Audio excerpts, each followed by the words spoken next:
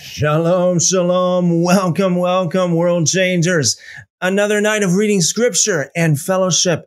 I got a few things I want to talk about first before we get into the scripture. I got a question here that somebody submitted to me through the comments. I'm going to get to that in just a minute. According to the everlasting, eternal word of God that is forever settled in heaven, there are multiple means of atonement. Starting with the bottom, the least effective is blood. Up from there, you have the atonement money that's spoken of in the book of Numbers, and it says that this money it's for your atonement. And when you give this money, you give this money to God. That money is an atonement, which will come up before God as a memorial for you. Now, a lot of people do not understand that is actually in the book of Acts.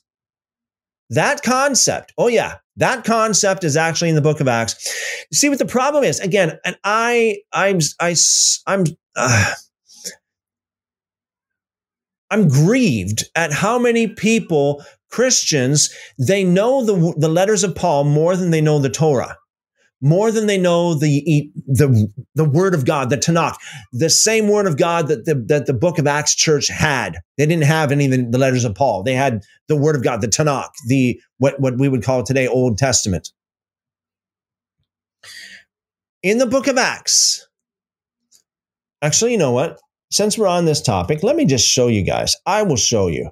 Because this is something that a lot of people don't see. And this is another proof, another piece of evidence that the Torah is in effect.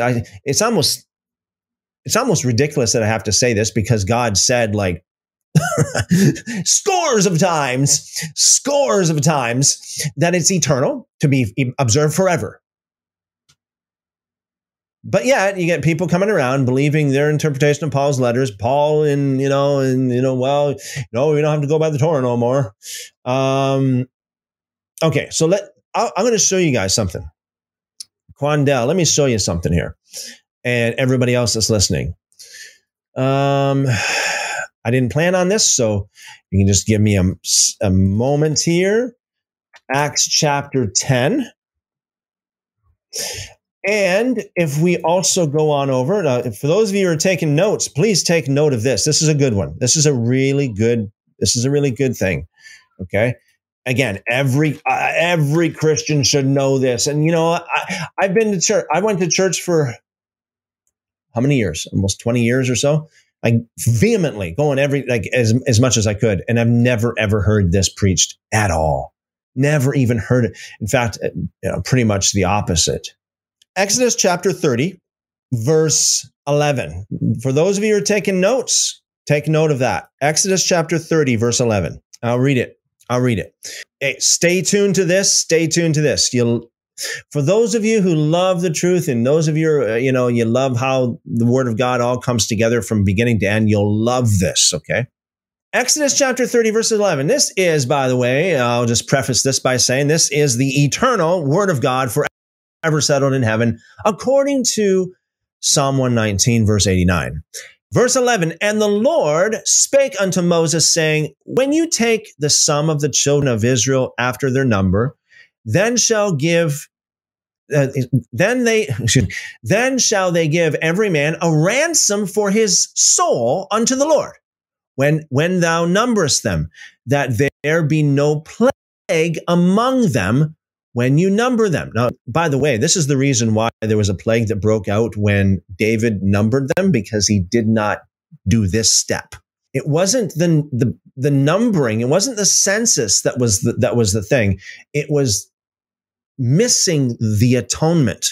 That was the problem. And that's a side note. But anyway, verse 13, this they shall give everyone that passes among them half a shekel. Shekel is like a unit of money, basically. Half a shekel after the shekel of the sanctuary. A shekel is is 20 gerahs. Again, keep in mind, shekel is money. I believe even in Israel today, they still go by shekels for their money.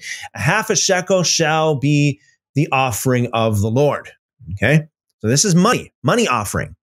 Everyone that passes among them that are numbered from 20 years old and above shall give an offering to the Lord. The rich shall not give more, and the poor shall not give less than half a shekel. When they give an offering unto the Lord to make atonement for your souls. Wow. Okay. Again, please, people, hang on, because the next verse is just absolutely amazing. I said yesterday, there are several different ways of getting, quote unquote, saved, several different means, pathways to atonement. And I know the modern corrupt evangelical Christian narrative today is like, there has to be blood. No, there has to be blood. Without the shedding of blood, there's no remission of sin. And they take it completely out of context, don't even know what it's talking about. I dealt with that yesterday. But here's another means of making atonement for your souls. Watch this. This is verse 16. And thou shalt take the atonement money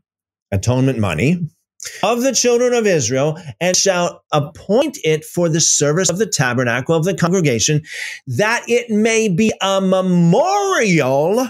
Key phrase, that money is to come up as a memorial. Hello. I want you to highlight that in your minds right now. If you're taking notes, highlight this in your notes. This atonement money it will come up as a memorial unto the children of God before the Lord to make atonement for your souls. I'll say it one more time because it needs to be just branded in your minds. Atonement money will come up as a memorial before the Lord. You give your money, it will come up as a memorial before the Lord. Okay, go on over to Acts chapter 10. Let's do this. Acts chapter 10. This is verse 1. There was a certain man in Caesarea called Cornelius. Now, let me get into this. Before I get into this, fasten your seatbelts. Get ready for a good one. This, because, some people say, well, in the days of Jesus, that was only for the Jews. Well, now we're in post-cross. Well, this is not only post-cross. This is post-resurrection. This is post-ascension. This is post-everything. This is in the so-called New Testament age, okay? Acts chapter 10, verse 1. There was a certain man in Caesarea named Cornelius. Remember, this man's even a Gentile, okay? He's not even a Jew, okay? Keep that in mind as well. A centurion of what it was called the Italian regiment. Again, he's not a Jew. A devout man and one who feared God with all his household and gave alms. Hello, there's money right there. He gave money generously to the people and prayed to God always. So notice, he gave money.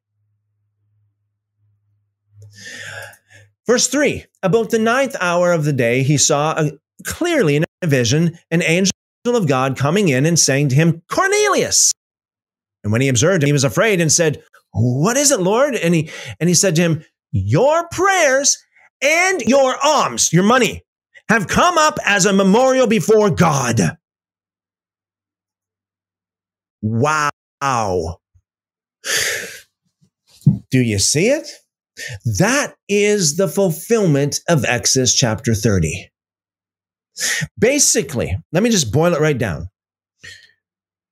This proves that the concept that we read in Exodus chapter 30 from the eternal, timeless Word of God that is forever settled in heaven, this proves that it is forever settled in heaven and is still in effect, as it says many, many times. I mean, how many times does it have to tell us? This proves that the concept of giving the money and it coming up as a memorial before God is still in effect. I know a lot of people when they hear that, they would say, Does not compute. My brain that has been programmed in the ways of the modern corrupt Christian narrative based upon their interpretation of Paul's letters does not compute. Cornelius got saved because he gave money. And he gave money and he prayed. And when he gave money and he prayed, that came up as a memorial before God in accordance with the word of God in Exodus chapter 30. And that is what brought about his salvation, because God heard his prayers and sent Peter to him because he obeyed and fulfilled Exodus chapter 30. It's an amazing truth. It's a nugget. It's a gold nugget of scripture that most people have never discovered. In fact, you know what? I have never heard anybody ever teach this, ever. I've never heard it. I'm just, like, to me, what happened? Let me just back up a little bit. How did I find this? Just reading Acts over and over and over and over and over and over and over and over and over and over and over again. I was very intrigued with this concept of your prayers and your alms have come up as a memorial before God. That has always been very intriguing to me. It's been like, wow, that is a really cool concept. And that's in the New Testament, Acts chapter 10, actually. So that's been in the back of my mind for a long time. And as I read the Bible over and over and over again, maybe I'm not all that swift. It took me, I don't know how many times to read the Bible through. And finally, it's like, Exodus chapter 30, that's it right there. That's it right there. The atonement money, giving the money, will provide an atonement for your soul. And because of that atonement, your prayers are heard and will come up as a memorial before God. Remember, God does not hear the prayers of the wicked man. If your sins are not atoned for, don't expect God to hear your prayers. In Psalms, it says he does not, David said, if I regard iniquity in my heart, God will not hear me. So in order to get your prayers heard, you gotta have pretty good confidence that you have that atonement. Cornelius, he got that atonement. How? Giving of alms and prayer. By the way, prayer is another means of atonement in the Torah. Let me see here. Just give me a second. Prayer is another means of atonement. There are several. Sometimes all it takes is just prayer, sometimes. And this is what I mean, Quandel. We should not overly simplify the message. It's good to keep it simple, but to make it overly simple, like 1 + 1 = 2, or 3 + 3 = 6. It's not like a mathematical equation that it always works out that way. It's different, as they say, different strokes for different folks, And so that's the way it goes in the scriptures as well. Just give me a second here. Numbers chapter 16. Numbers chapter 16. Now, before I get into this, you know what? Maybe I should just, let me just go over to incense. Our incense is a symbol of prayer. You know that, right? Revelation, makes that very clear. Revelation 5:8, it says each one had a harp and they were holding golden bowls full of incense, which are the prayers of God's people. So the incense represents prayers. Okay, you need to really understand this. Revelation chapter 8 verse 3, he has given much incense to offer with the prayers of all God's people. And again, verse 4, the smoke of the incense together with the prayers of God's people. Okay, so, it's pretty clear. Incense here is a symbol, prophetic what did it say? A prophetic expression symbolizing prayer. Okay? Each one had a harp, and they were holding golden bowls full of incense, which are the prayers of God's people. Keep that in mind. Okay? Now let's go over to Numbers chapter 16, verse 46. So Moses said to Aaron, take a censer and put fire in it from the altar, put incense on it. Okay. Keep in mind, this is a symbol of God. This is a symbol of prayer. It represents prayer. And take it quickly to the congregation and make atonement for them. Make atonement for them. For wrath has gone out from the Lord. The plague has begun. Aaron took it as Moses commanded and ran into the midst of the assembly, and already the plague had begun among the people. So he put the incense in, put in the incense and made atonement for the people. Okay. And the atonement was made and the plague was stopped. How? Through blood? No. Through incense. It was prayer, symbolically speaking. Okay. Today you could say that would be talking about. Okay. So, I mean, there are many different ways of salvation according to the word of God. Blood, again, is the least effective. That's very, very evident for anybody. Again, for Christians who are just, if they know more about Paul, and if they get all of their theology from Paul, they're not going to see this unless they open their minds a little bit and start reading and start studying and start questioning the popular narrative. Blood is the least effective. We know that because God says it. Many times, he rejected people's blood offering because of their sin. If the blood covered sin, it would make no sense for God to do that. It's not just once in the Bible, it's throughout the scriptures. So blood is the least effective. We have also incense, that makes atonement. Prayer makes atonement. Of course, the most effective way of atonement is repentance, turning from your sin, turning to God. That's the most effective way. Nowhere do you see in the scriptures, nowhere do you see when somebody turned from their sin, stopped sinning, turned to God, and God said, well, that's not enough. I'm rejecting your repentance. I'm not accepting your repentance. Nowhere does God ever say that. He said it about blood. He said it about doing other things, some of the other offerings, but not about repentance. That's why knowledgeable people would tell you blood is the least effective, repentance is the most effective means of atonement. So I know that was a long answer there, Quandel, but there is no mathematical formula for salvation. It depends on your circumstances. If you're a baby, yeah, I know you're not a baby, Quandel, but I mean, for babies, it's not even existent. I mean, there's nothing for them to do to get saved. They're already candidate. I mean, they didn't violate the Torah in any way, shape, or form. So they're good. They're good to go all the way around. So it all depends. Some people it does take, like Cornelius. It took for him to give alms and to pray. That's what he took. That's what it did for him. Other people, like when Jesus spoke to that young man, sell everything you have and give to the poor.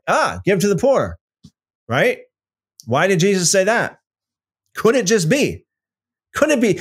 Is it just a coincidence? Could it just be the exact same concept that was applied with Cornelius in Acts chapter 10, which again is based upon Exodus chapter 30. To make it very, very simple for you is like, again, I don't want to oversimplify. The church has suffered, greatly suffered from oversimplification of things. But to make it as simple as possible, Quandel, you do whatever you can, given the circumstances you're under. That's the best advice I can give you. For the Gentiles in Acts chapter 15, it was 4 laws to begin with, to start with. Again, Other people could be, more than that, depending on what they know. The Gentiles in Acts chapter 15 didn't know anything. I mean, they were just spring chickens, so to speak, when it comes to the ways of God. They didn't own Bibles. They didn't have. I highly doubt they had any kind of scripture in their homes. Scripture in those days would be all kept on scrolls in the synagogue. So I very highly doubt that they would have anything like that. So they would have very little to no knowledge at all of the Word of God or of anything about God, really. So, Peter and James started them off with the 4 laws. And I've said this before, I'll say it again. I know this might be a little bit too much information for people who don't know what I'm talking about, but those 4 laws are the ancient form of the Noahide laws, which proves that converting and being a believer in the book of Acts, in the book of Acts church, was, in fact, clearly converting to Judaism. Sergeant says, witnessing is not easy, but we need to be ready in season and out of season to explain our faith. Yes, amen. Tammy says, I have 1 hour left of your 7-hour video. Outstanding. What a humble debate. Well, thank you very much, Tammy. I hope it was a blessing to you. I hope and pray, I hope that those debates continue. I know, a lot of people, it's difficult and, it runs thin, I mean, I can understand. I totally understand, but, let me just say this. Time will tell. Be patient. Time will tell. Great Deception says, the commands are to be kept, all that apply to you physically and spiritually as in your heart. Yes, absolutely.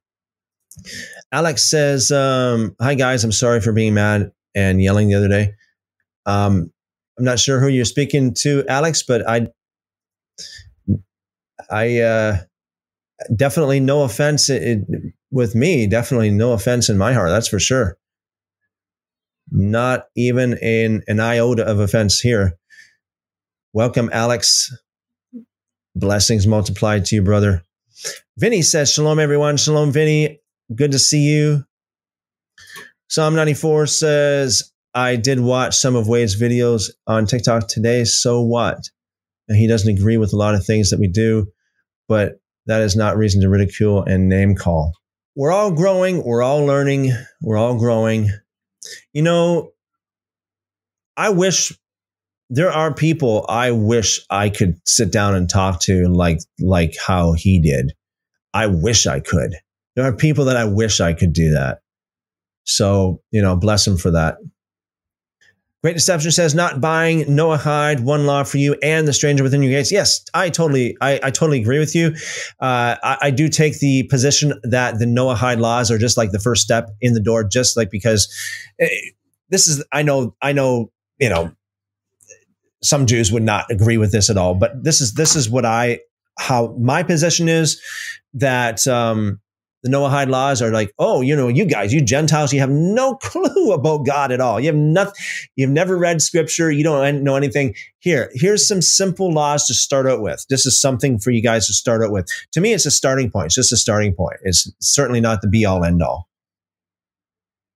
Alex says, do you guys identify as Messianic Jewish? I actually spoke with this. Speaking about Wade, I spoke about this with Wade.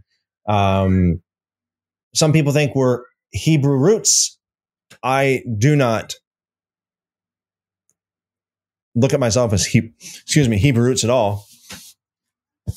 There is a lot of Hebrew roots teachings and things that I don't agree with. So, teachings and practices.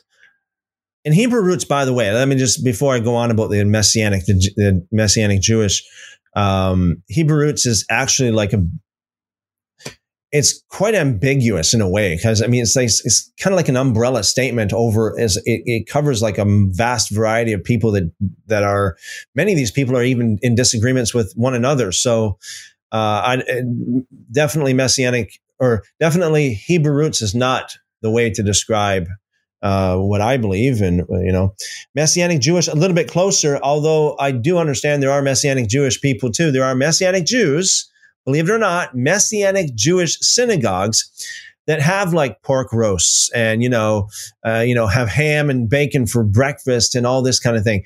Believe it or not, that's what I've heard from a Messianic Jewish rabbi. So, I've said it very simply and, with Wade, I was like, I'm a follower of Yeshua, and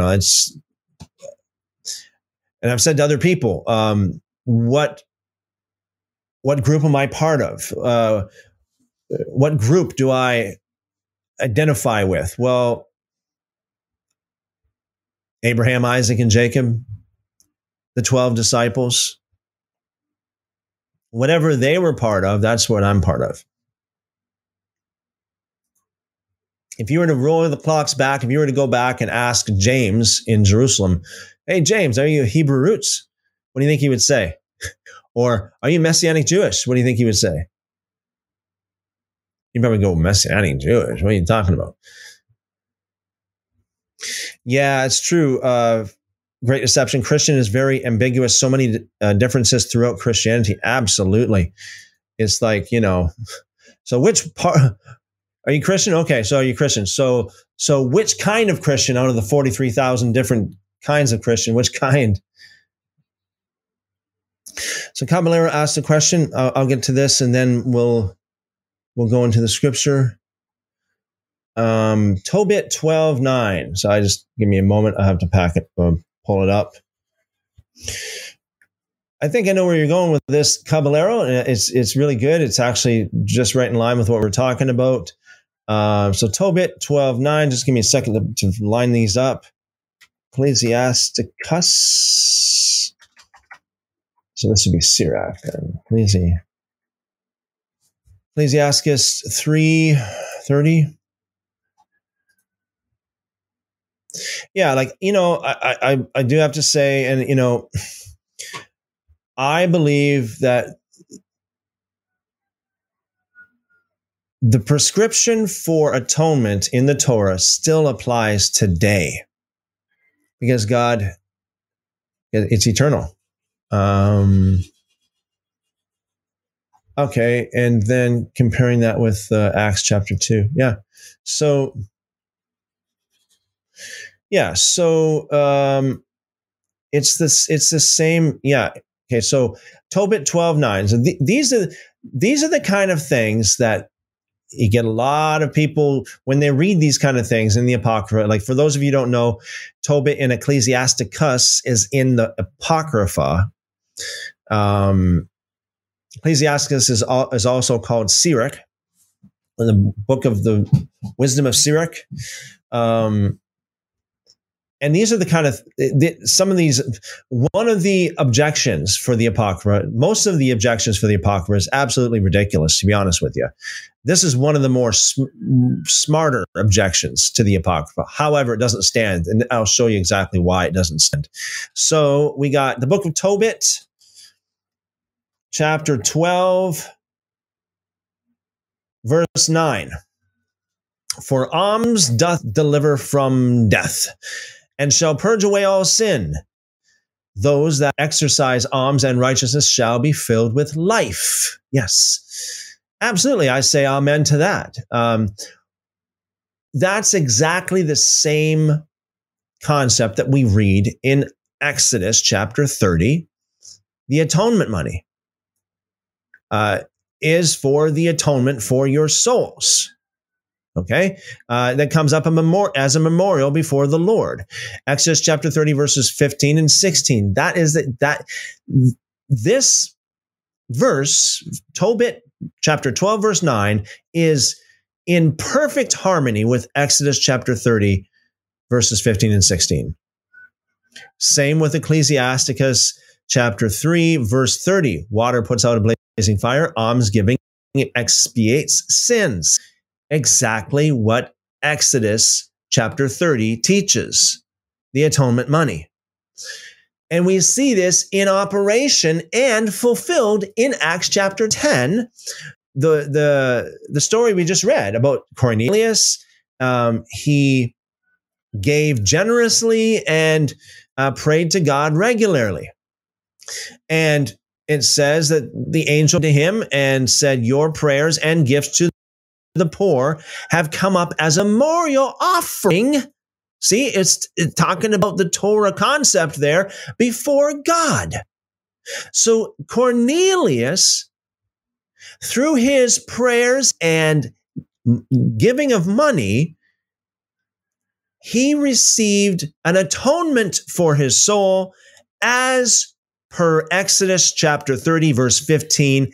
And he also received the memorial before God because of that, as per Exodus chapter 30, verse 16.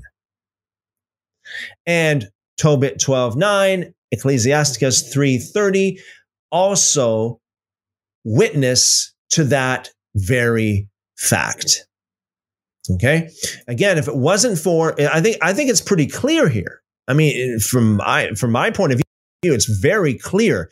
If Cornelius, again, this is not a Jew, right? So he obeyed the Torah as a Gentile, and he reaped the reward of his obedience. He reaped the memorial offering before God. Many Christians today, boy, they pray until they're blue in the face, literally. They pray until they're blue in the face, and they never get an answer to their prayer. Well, enter Cornelius, exit Paul, and then maybe you'll see some fruit. Caballero, beautiful. Thank you for pointing that out. It's awesome. This is why, it's a ripoff. These Protestant Bible publishers refuse to publish Tobit and Ecclesiasticus in the Bible. They ripped the church off. They really did. But if the church was smart enough anyway, they'd read and study the Torah and understand that, hey, there are multiple means of atonement here. There are multiple ways, not just all blood. In fact, blood is a lot of times not even effective at all. And we have, apart from blood being an atonement, because, it says in Leviticus 17:11, it's an atonement, not the only means of atonement, but an atonement. We have giving of the atonement money as an atonement. Okay. Exodus chapter 30. And we have prayers as an atonement as well. And of course, we have repentance. Again, repentance is like, that's it. I mean, surefire. Sure. That's a sure shot right there. Repentance. It's like God can't resist repentance. You know what I mean? It's like God can't resist repentance. So beautiful. Thank you for pointing that out, Caballero. Awesome, awesome, awesome. Hey, aren't you enjoying this? I'm enjoying this. I mean, getting into this, and we're talking about some really good stuff here. Really, really good stuff here. The entire church of the world should be listening and should be studying the stuff that we're talking about, this stuff. It's just amazing. The Great Deception says, Tobit, I like. Yes, I say a great big amen to that. Great Deception says, the churches where I went got angry if you questioned anything they were saying. It's more like a cult than a... I mean, when you're able to pray, you know what? Let me tell you a story. This is a true story, okay? Like several years ago, I had an elderly couple come over to my place. This elderly couple was a couple that I knew from years past when I used to go to a different church. They went to this church and they were like fixtures in this church, okay? They were like the Walmart greeters. They were there at the door greeting everybody coming in and greeting it's almost like they own the church kind of thing. And this elderly gentleman, I'll never forget it.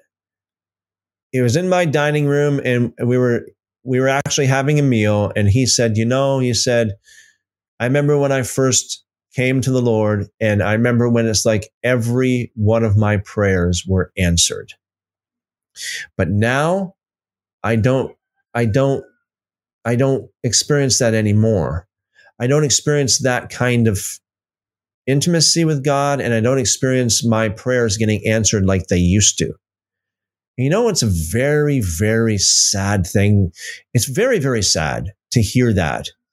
But I truly believe that this particular gentleman, when he first came to God, when he said that his prayers were answered right away, he probably, his prayers were answered because he knew the truth at that time. I believe a lot of people, when they first get in the door, so to speak, in the kingdom, I believe that they know the truth. They know it's about obedience to God. They know it's about surrendering to Him. They know it's about obeying the commandments. They know it deep within their soul. It's like 1 John says, you know, if you have the anointing, you know the truth. You know all things. So I know that a lot of wackos can take that away, you know, and you know what I mean? But anyway, it happened to me too. When I first got saved, I knew, to me, I was there. I was almost like where I am now. But when I started going to church, it was a mainstream denominational church. They taught it out of me. It was taught out of me. I was taught the grace. It's all just grace. No obedience. No, you know, we don't go by any of the law anymore. I was taught that whole thing. I was taught the whole thing, and it got taught out of me. They actually talked God out of me. But now I'm back. Hallelujah. I am back. Hallelujah. But I believe this elderly gentleman, in the same way, when he came to the Lord, he knew the truth, and he probably, you know, he aligned himself like perfectly in tune with the Torah, even though he probably didn't know the term Torah, you know, at the time, probably didn't. But you know what I'm saying? I mean, practically speaking, he was right in tune with God in that way. And then after going to church, receiving this, as I call it, the modern corrupt Christian narrative, it just gets drained out of him. And it just God gets talked out of him and taught out of him. It's a sad situation. Very sad. Pete says, original sin doctrine is false. And I say a great big, in capitals, amen to that. And amen again. Yes, absolutely. It's a horrific doctrine for sure. Horrific. I go a little bit further. Yeah, I know what you're saying. Yeah, it's like, it is false for sure, but it's horrifically false for sure. Juan Del says, I appreciate your explanation. Well, I appreciate your question. Thank you. Thank you very much. I appreciate it. Yes, this is the thing. It's like, to whom much is given, much is required. Yeah. So it's the same thing. You know, God is not as strict. It's not like the cop in the sky, the way Christians portray him to be. Like, you know, it's like nobody could obey the law. Well, in your Christian doctrine, maybe not, but not according to the scriptures and, you know, common sense. If God is a loving Father and reasonable Father, come, let us reason together, says the Lord. I mean, yeah. Quandel just gave it super chat for $10. Thank you very much. I appreciate that. God bless you. Thank you. And you know what? Like we're all on different places, right? We're all at different places in our walk with God, in our understanding of the scriptures. And, you know, I appreciate that. I appreciate everybody's at different places. And so, you know, I can appreciate everyone. I do believe that attitude is the most important thing. If we don't have the right attitude, we'll never learn and we'll never grow. We get stuck in a rut.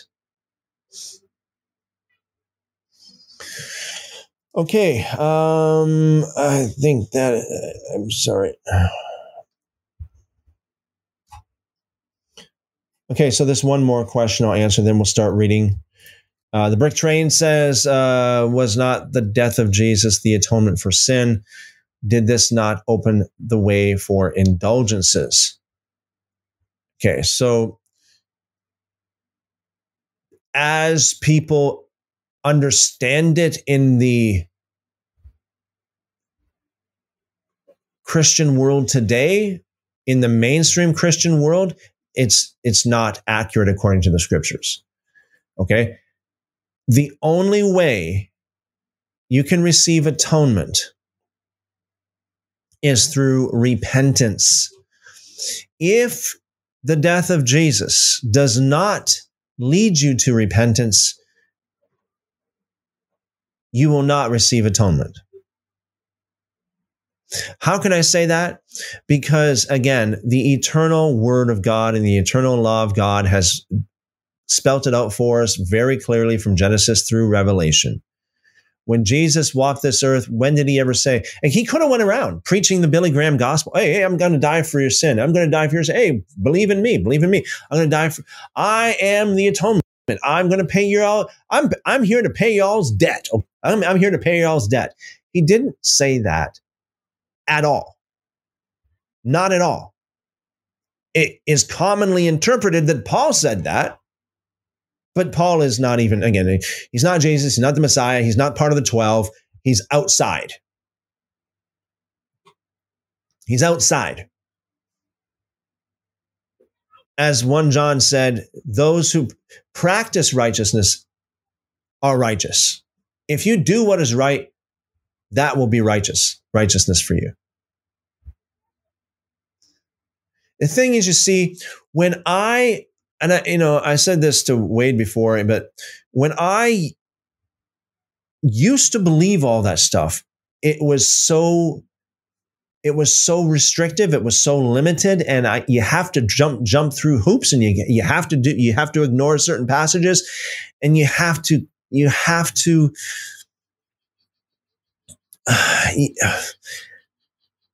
it's very, very limited, and there's a lot of things that cannot be answered.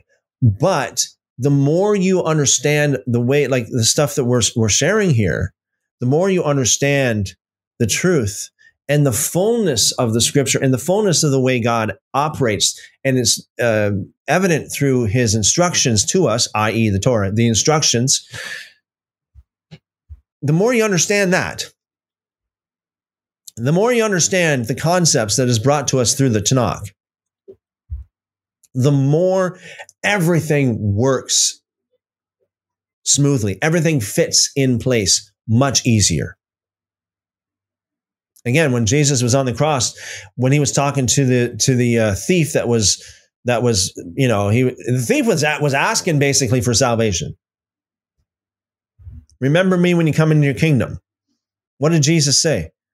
Hey, great that you said that there, Mr. Thief, because this is the perfect time. See what I'm doing for you? I am paying your debt. I am dying for your sin right now. Just believe in me. Just believe. Bow your head right now, okay? Say, Lord Jesus, I believe you died for my sin. Or I believe you will die for my sin in the next half hour. Right? It's not what he said. Jesus understood it's all about repentance. Of course, he understand. If there's anybody that should understand, it would be Jesus, right? He understood it was all about repentance, and he understood that this thief fulfilled that requirement. The thief repented and done. He obeyed several commands while he was hanging on the cross. He did everything he could possibly do, given the circumstance he was under. He obeyed every commandment that he could possibly obey, given the circumstance he was under. He repented, first and foremost. He feared God. There's another commandment that he fulfilled. He rebuked his neighbor, the other guy, for not fearing God. That's another commandment that's fulfilled, Leviticus chapter 19. He stood up for Jesus. That's another commandment that he fulfilled. He called on the name of the Lord. That's another commandment that he fulfilled. There are several commandments. He done a lot in the last minutes of his life, hanging on that cross. Jesus saw that and he knew, hey, this guy is saved. That's why he said, today, don't worry about it, bud. Today you will be with me in paradise. Why? How could he say that? Because he saw that this guy qualified for paradise. Why? Because he fell in line with the Torah completely, 100%. None of his past sins were to be held against him, according to Ezekiel 18:22. Okay, let's get into... Jason says here, hold on a second. Jason says he didn't deny the Son of Yahweh. Well, you need to understand, I mean,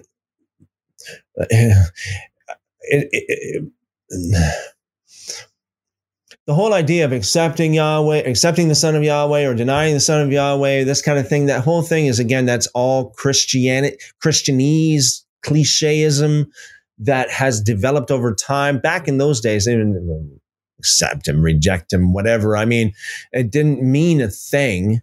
He, like, what did the thief say? He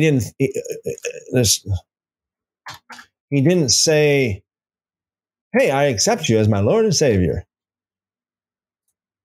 So really all that he recognized, according to Luke, okay?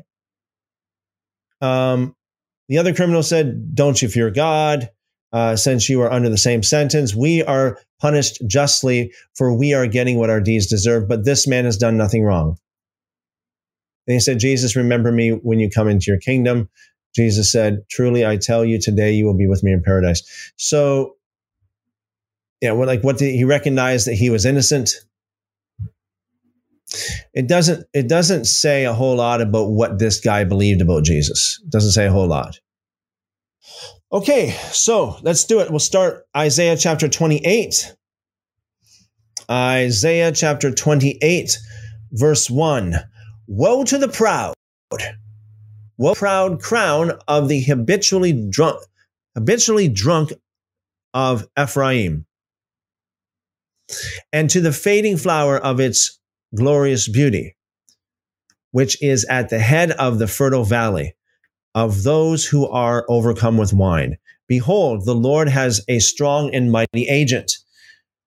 As a storm of hail, a tempest of destruction, like a storm of mighty overflowing waters, he has thrown it down to the earth with his hand. The splendid crown of the habitually drunk of Ephraim is trampled underfoot, and the fading flower of its glorious beauty, which is at the head of the fertile valley, will be like the first ripe fig prior to the summer, which one sees, and as soon as it is in his hand, he swallows it. On that day, the Lord of armies will become a beautiful crown and a glorious wreath to the remnant of his people, a spirit of justice for him who sits in judgment, as strength to those who repel the onslaught of at the gate. And these also reel with wine and stagger from intoxicating drink. The priest and the prophet reel with intoxicating drink. They are confused by wine. They stagger from intoxicating drink. They reel while having visions. They stagger when rendering a verdict. For all the tables are full of filthy vomit, without a single clean place. To whom would he teach knowledge, and to whom would he interpret the message? Those just weaned from milk? Those just taken from the breast? For he says, order on order, line on line, line on line. A little here, a little there. Indeed, he will speak to this people through stammering lips and a foreign tongue. He who said to them, this is the place of quiet, give rest to the weary, and This is the resting place, but they would not listen. So the word of the Lord to them will be order on order, order on order, line on line, line on line, a little here, a little there, that they may go and stumble backward, be broken, snared, and taken captive. Therefore, hear the word of the Lord, you scoffers who rule this people who are in Jerusalem. Because you have said, we have made a covenant with death, and with Sheol we have made a pact. The gushing flood will not reach us when it passes by, because we have made falsehood our refuge, and we have concealed ourselves with deception. Therefore, this is what the Lord God says. Behold, I am laying a stone in Zion, a tested stone, a precious cornerstone for the foundation, firmly placed. The one who believes in it will not be disturbed. I will make justice the measuring line and righteousness the level, and hail will sweep away the refuge of lies, and the waters will overflow the secret place. Your covenant with death will be canceled, and your pact with Sheol will not stand. When the gushing flood passes through, then you will become its trampling ground. As often as it passes through, it will seize you. For morning after morning, it will pass through, anytime during the day, and it will be terror to understand what it means.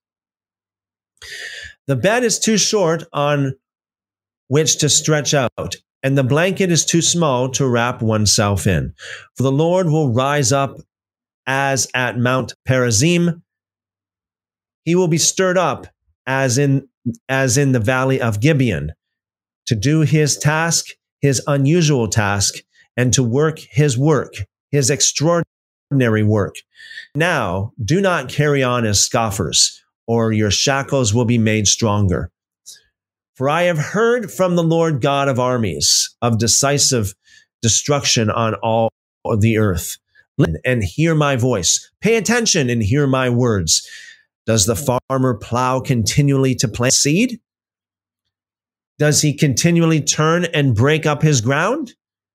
Does he not level its surface and sow dill and scatter cumin and plant wheat in rows, barley in its place and rye within its area?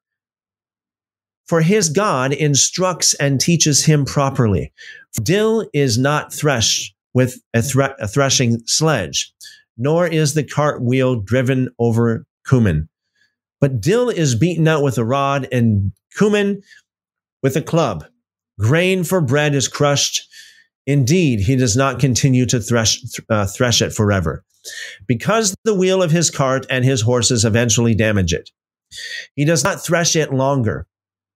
This also comes from the Lord of armies, who has made his counsel wonderful and his wisdom great. Isaiah chapter 29. Woe, Ariel, the city where David once camped. Add year to year. Keep your feasts on schedule. I will bring distress to Ariel, and she will be a city for grieving and mourning. She will be like an Ariel to me. Ariel in the footnotes. That is Jerusalem, i.e. Jerusalem, is a Hebrew word for altar hearth, where offerings were burned. Just missed that. Okay, she will be like an Ariel to me. I will camp against you, encircling you. And I will set up siege works against you, and I will raise up battle towers against you. Then you will be brought low, from the earth you will speak, and from the dust where you are prostrate, your words will come. Your voice will also be that of a spirit from the ground, and your speech will whisper from the dust. But the multitude of your enemies will become like fine dust, and the multitude of the ruthless ones like chaff which blows away. And it will happen instantly, suddenly. From the Lord of armies, you will be punished with thunder and earthquake and loud noise, with whirlwind and tempest and the flame of a consuming fire. And the multitude of all the nations who wage war against Ariel, even all who wage war against her and her stronghold and who distress her, will be like a vision of the night. It will be as when a hungry person dreams, and behold, he is eating. But when he awakens, his hunger is not satisfied, or as when a thirsty person dreams, and behold, he is drinking. But when he awakens, behold, he is faint, and his thirst is not quenched. So will the multitude of the nations be who wage war against Mount Zion. Be delayed and horrified. Blind yourselves and be blind. They become drunk, but not with wine. They stagger, but not with intoxicating drink. The Lord has poured over you a spirit of deep sleep. He has shut your eyes, the prophets. He has covered your heads, the seers. The entire vision will be to you like the words of a sealed book, which, when they give it to the one who is literate, saying, please read this, he will say, I cannot, because it is sealed. Then the book will be given to one who is illiterate, saying, please read this. And he will say, I cannot read.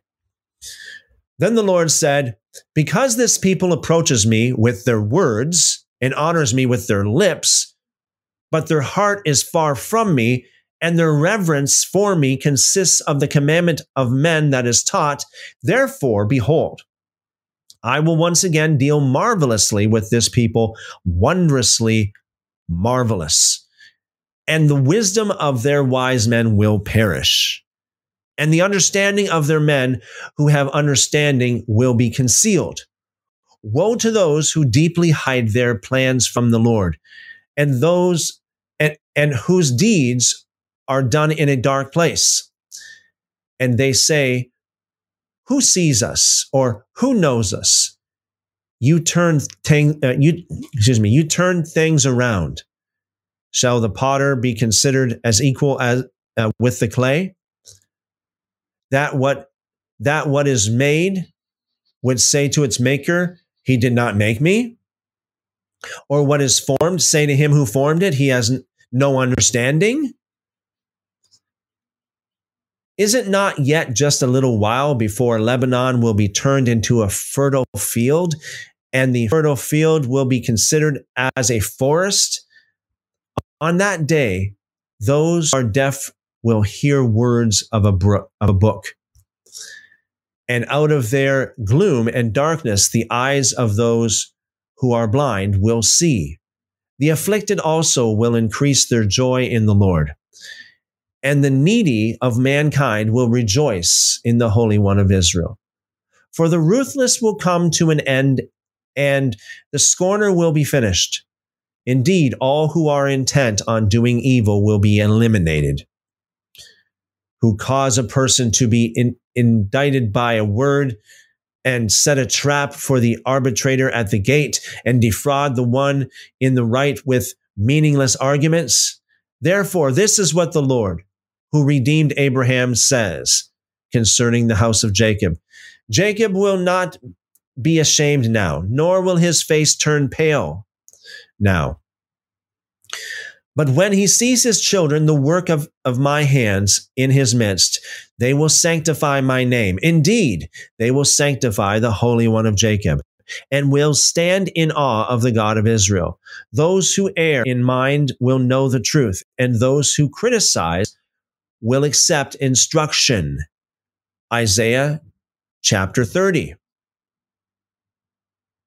Woe to the rebellious children, declares the Lord, who execute a plan, but not mine, who make an alliance, but not of my spirit, in order to add sin to sin. This reminds me of the counterfeit grace, the hyper grace gospel.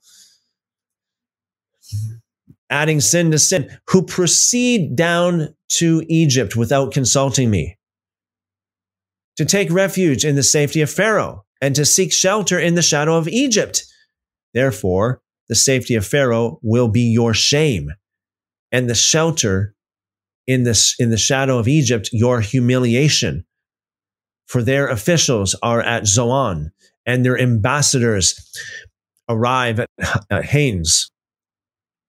Everyone will be ashamed because of a people who do not benefit them, who are not a help or benefit, but a source of shame and also disgrace. The pronouncement concerning the animals of the Negev, through a land of distress and anguish, from where come lioness and lion, viper and flying serpent. They carry their riches on the backs of young donkeys and their treasures on camels' humps, to a people who will not benefit them, even Egypt, whose help is vain and empty. Therefore, I have called her Rahab, who has been exterminated. Rahab or Rahab.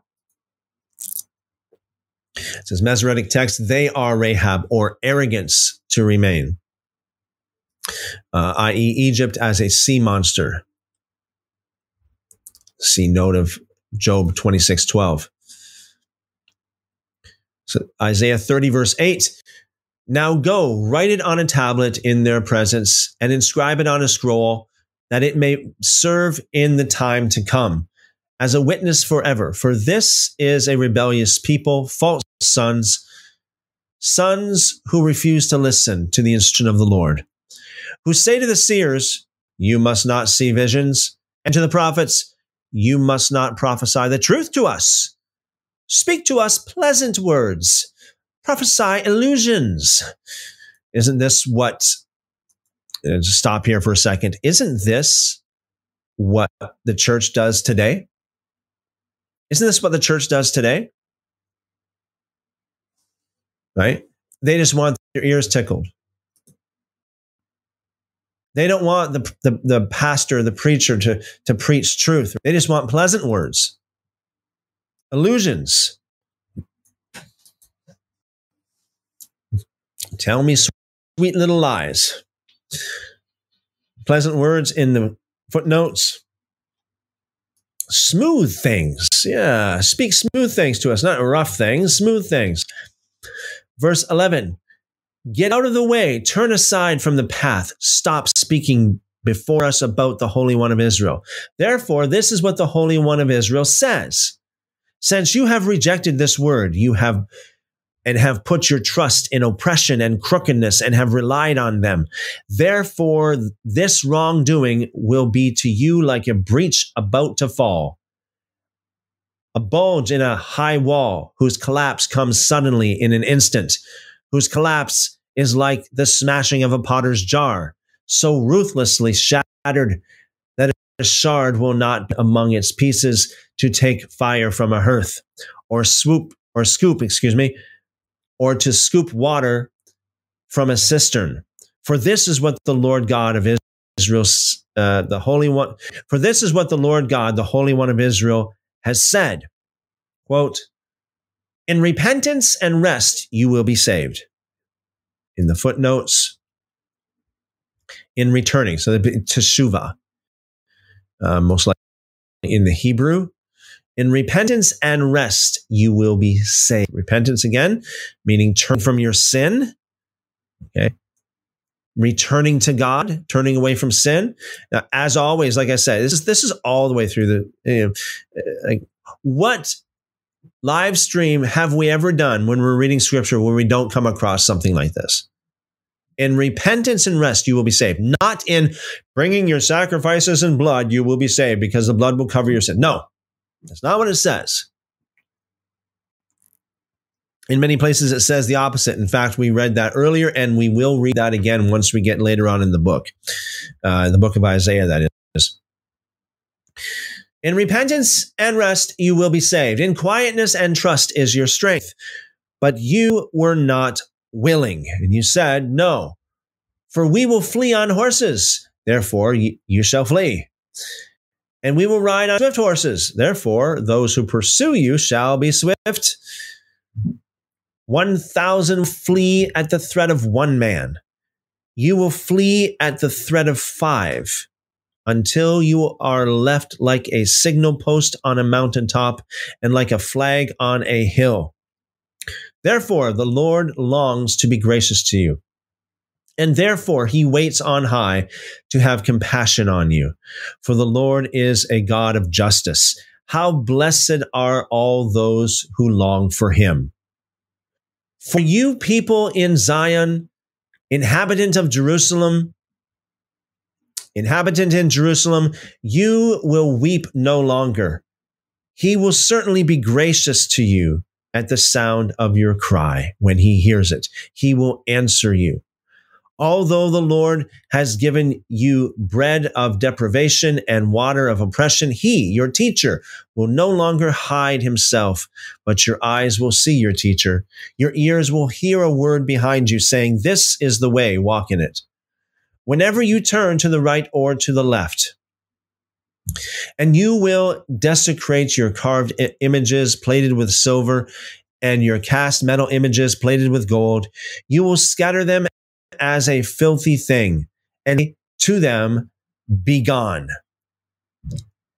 Then he will give you rain for your seed, which you in the ground, and bread from the yield of the ground, and it will be rich and plentiful. On that day, your livestock will graze a wide pasture. Also, the oxen and the donkeys that work the ground will eat seasoned feed, which has been winnowed with shovel and pitchfork. And on every lofty mountain and every high hill, there will be streams running with water on the day of the great slaughter, when the towers fall. And the light of the full moon will be like the light of the sun, and the light of the sun will be 7 times brighter, like the light of 7 days. On the day the Lord binds up the fracture of his people and heals the wound he has inflicted. Behold, the name of the Lord comes from a remote place. His anger is burning and defense with smoke. And dense with smoke. His lips are filled with indignation, and his tongue is like a consuming fire. His breath is like an overflowing river, which reaches to the neck, to shake the nations back and forth in a sieve, and to put in the jaws of the peoples the bridle which leads astray. You will have songs as in the night when you keep the festival, and gladness of heart as when one marches to the sound of the flute. To go to the mountain of the Lord, to the rock of Israel, and the Lord will cause his voice to be heard, and the descending of his arm to be seen in fierce anger, and in the flame of a consuming fire, in cloudburst, downpour, and hailstones. For at the voice of the Lord, Assyria will be terrified when he strikes with the rod, and every blow of the rod of punishment which the Lord will lay on him will be with the music of tambourines and lyres. In the battles, brandishing weapons, he will fight them. For Tophet has long been ready. Indeed, it has been prepared for the king. So Tophet is in the footnotes, the place of human sacrifice to Molech. Indeed, it has been prepared for the king. He has made it deep and large. A pyre of fire with plenty of wood. The breath of the Lord, like a torrent of brimstone, sets it afire. Wow. Amazing. Isaiah chapter 31. Woe to those who go down to Egypt for help and rely on horses and trust in chariots because they are many, and in horsemen because they are very strong. But they do not look to the Holy One of Israel, nor seek the Lord. Yet he also is wise and will bring disaster, and does not retract his words, but will arise against the house of evildoers and against the help of the workers of injustice. Now the Egyptians are human and not God, and their horses are flesh, not spirit. So the Lord will stretch out his hand, and any helper will stumble, and one who helped will fall, and all of them will come to an end together. For this is what the Lord says to me. As the lion or the young lion growls over his prey, against which a band of shepherds is called out, he will not be terrified at their voice, nor disturbed at their noise. So will the Lord of armies come down to wage war on Mount Zion and on its hill. Like flying birds, so the Lord of armies will protect Jerusalem. He will protect and save it. He will pass over and rescue it. Return to him against whom you have been profoundly obstinate, you sons of Israel. For on that day, every person will reject his silver idols and his gold idols, which your hands have made for you as a sin. And the Assyrian will fall by a sword not wielded by a man, and a sword not of man will devour him. So he will not escape the sword, and his young men will become forced laborers.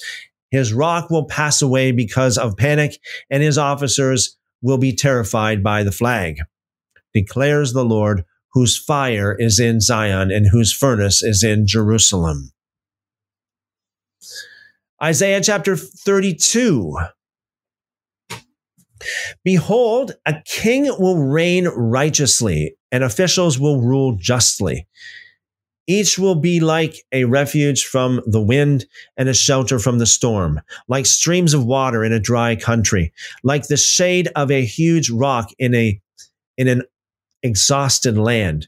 Then the eyes of those who see will not be blinded, and the ears of those who hear will listen. The mind of the rash will discern the truth, and the tongue of the stammerers will hurry to speak clearly. No longer will the fool be called noble, or the rogue be spoken of as generous. For a fool speaks nonsense, and his heart inclines towards wickedness. To practice ungodliness and to speak error against the Lord, to keep the hungry person unsatisfied, and to withhold drink from the thirsty. As for a rogue, his weapons are evil. He devises wicked schemes to devour the poor with slander. Though the needy one speaks what is right, but the noble person devises noble plans, and by noble plans he stands. Rise up, you women who are at ease, and hear my voice. Listen to my word, you complacent daughters. Within a year and a few days you will be troubled, you complacent daughters, for the vintage is ended, and the fruit gathering will not come. Tremble, you women who are at ease. Be troubled, you innocent daughters. Strip, undress, and put sackcloth on your waist. Beat your breasts for fields or for the fruitful vine, for the land of my people, in which thorns and briars will come up. Indeed, for all the joyful houses and for the jubilant city. For the place has been neglected, the populated city abandoned. Hill and watchtower have become caves together. A delight for wild donkeys, a pasture for flocks, until the Spirit is poured out over us from on high, and the wilderness becomes a fertile field, and the fertile field is considered as a forest. Then justice will dwell in the wilderness, and righteousness will remain in the fertile field, and the work of righteousness will be peace, and the service of righteousness, quietness and confidence forever. Then my people will live in a peaceful settlement, in secure dwellings, and in undisturbed resting places, and it will hail when the forest comes. And the city will be utterly laid low. How blessed will you be, you who sow beside all waters, who let the ox and the donkey out freely. Isaiah chapter 33. Woe to you, destroyer! while you were not destroyed, he who is treacherous, while others did not deal treacherously with him. As soon as you finish destroying, you will be destroyed. As soon as you cease to deal treacherous, others will deal treacherously with you. Lord, be gracious to us. We have waited on you. We have waited for you. Be their strength every morning, salvation also in the time of distress. At the sound, roar, peoples flee. At the lifting up of your nations disperse. Your plunder is gathered as the caterpillar gathers. Like an infestation of locusts, people storm it. The Lord is exalted, for he dwells on high. He has filled Zion with justice and righteousness, and he will be the stability of your times. A wealth, wisdom, and knowledge. The fear of the Lord is his treasure. Behold, their brave men cry out in the streets, and ambassadors of peace weep bitterly. The highways are desolate. The traveler has ceased. He has broken the covenant. He has despised their city. He has despised the cities. He has no regard for mankind. The land mourns and wastes away. Lebanon is shamed and withers. Sharon is like a desert plain, and Bashan and Carmel lose their foliage. Now I will arise, says the Lord. Now I will be exalted. Now I will be lifted up. You have conceived chaff. In the footnotes, chaff, dry grass. You have conceived chaff. You will give birth to stubble. My breath will consume you like a fire. The peoples will be burned to lime, like thorns which are burned in the fire. You who are far away, hear what I have done, and you who are near, acknowledge my might. Sinners in Zion are terrified. Trembling has seized the godless. Who among us can live with the consuming fire? Who among us can live with everlasting burning? One who walks righteously and speaks with integrity. One who rejects and shakes his hands so that they hold no bribe. One who stops his ears from hearing about bloodshed and shuts his eyes from looking at evil. He will dwell on the heights. His refuge will be on the impregnable rock. His bread will be given him. His water will be sure. Your eyes will see the king in his beauty. They will see a distant land. Your heart will meditate on terror. Where is one who counts? Where is one who weighs? Where is one who counts the towers? You will no longer see a fierce people, a people of unintelligible speech, which no one comprehends, of a stammering tongue, which no one understands. Look at Zion, the city of our appointed feasts. Your eyes will see Jerusalem, an undisturbed settlement. A tent will not be folded. Its stakes will never be pulled up, nor any of its ropes be torn apart.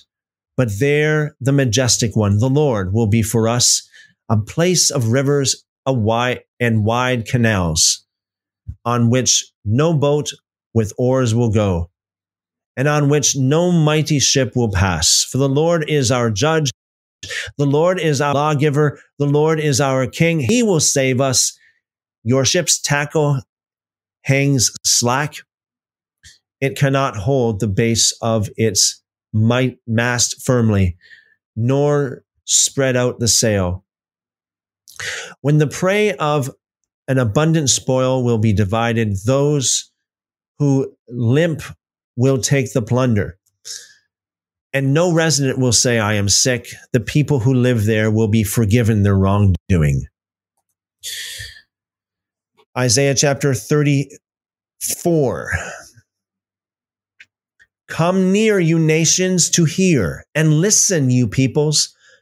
Let the earth and all it contains hear. and the world and all that springs from it. For the Lord's anger is against all the nations, and his wrath against all their armies. He has utterly destroyed them. He has turned them over to slaughter. So their slain will be thrown out, and their corpses will give off their stench, and the mountains will be drenched with their blood, and all the heavenly lights will wear away, and the sky will be rolled up like a scroll, and its lights will also wither away, as a leaf withers from the vine, or as one withers from a fig tree. For my sword has drunk its fill in heaven. Behold, it shall descend for judgment upon Edom, and upon the people whom I have designated for destruction. It does designate some people for destruction. The sword of the Lord is blood. It drips with fat, with the blood of lambs and goats, with the fat of the kidneys of the rams. For the Lord has a sacrifice in Bosra, and a great slaughter in the land of Edom. Wild oxen will also with them, and young bulls with strong ones. So their land will be soaked with blood, and their dust become greasy with fat. For the Lord has a day of vengeance, a year of retribution for the cause of Zion. Its streams will be turned into pitch, its loose earth into brimstone. Brimstone, for those of you who don't know, is sulfur. And its land will become burning pitch like tar.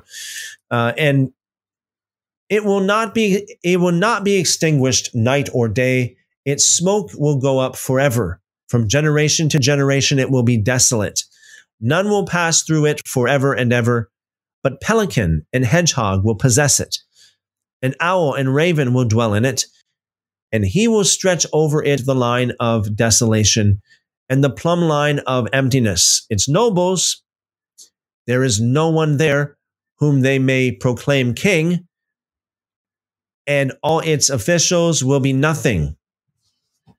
Thorns will come up in its fortified towers, weeds and thistles in its fortified cities. It will also be a haunt for jackals and a habitat of ostriches. The desert creatures will meet with the wolves, and the goat also will cry to its kind. Yes, the night will settle there and will find herself a resting place. The tree snake will make its nest and lay eggs there, and it will hatch and gather them under its protection. Yes, the hawks will be gathered there, every one with its kind. Seek from the book of the Lord and read. Not one of these will be missing. None will lack its mate.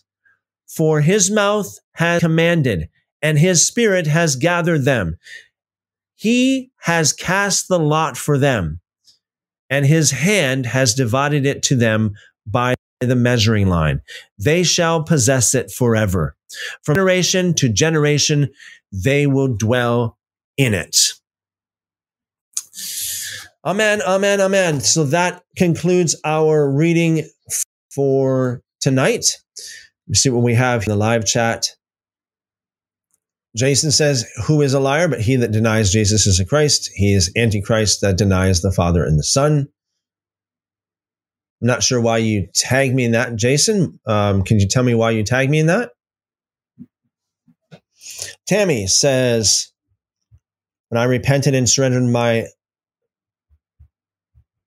life, probably my spirit was lit up like a blazing fire after being churched. After being churched, fire went out. When I left church and began to live obedience, the fire filled me. Wow. Isn't that amazing? That's amazing. Those kind of testimonies, I tell you, those kind of testimonies are absolutely amazing. Just speaks a lot. I'm telling you, that's just phenomenal. Thank you for sharing that, Tammy. That blesses me, I tell you. Tammy says, I have been unchurching since then, and what an unbelievable experience. God is so good, so loving, so beautiful. Again, I hear you. It's just so, and that's an amazing testimony. Just amazing. Absolutely. Thank you for sharing that. Okay. Caballero says, thank you for tonight's Bible reading and for answering my question. Good night and see you tomorrow. Thank you very much, Caballero. Thank you. Blessings multiplied to you guys. Okay, so Jason says it was a follow-up to the thief on the cross. He did not deny the Son of the Father. Okay. So that proves that he's not a liar, according to that scripture. Okay, then. So Jean says, Jean says, blessings, Christopher, and all blessings to you. All right, guys, that'll be it. We'll wrap it up for tonight.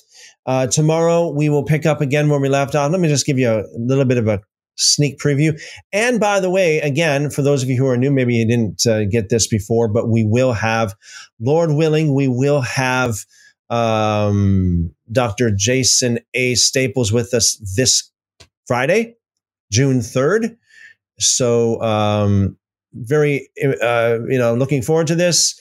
Jason A. Staples is an assistant teaching professor in the Department of Philosophy and Religious Studies at North Carolina State University, where he teaches courses on biblical literature, early Judaism, Christian origins, ethics, globalism, conflict, and various theoretical perspectives in the study of religion and society. He wrote a book called The Idea of Israel in Second Temple Judaism. I have had a little bit of a preview of the contents of that book, and it's a very interesting book, talking about the identity of Israel. And okay, without stealing thunder here, it's going to be awesome this coming Friday. That is June the 3rd. So we'll have that, Lord willing. We have Dr. Staples with us. Let's see what else we have here. Alex says, thanks. Thank you, Alex. Great Deception. Alan says, thank you, brother. Much love and blessings to you all. And much love and blessings back to you. Multiplied back to you, brother. Thank you. Billy says, see y'all tomorrow. Good night. See you tomorrow, Billy. Good night. Okay. If you're not subscribed or following, please remember to follow, subscribe, and make sure you have those notifications on. We go live every single day. So yeah, we go live every single day by the grace of God.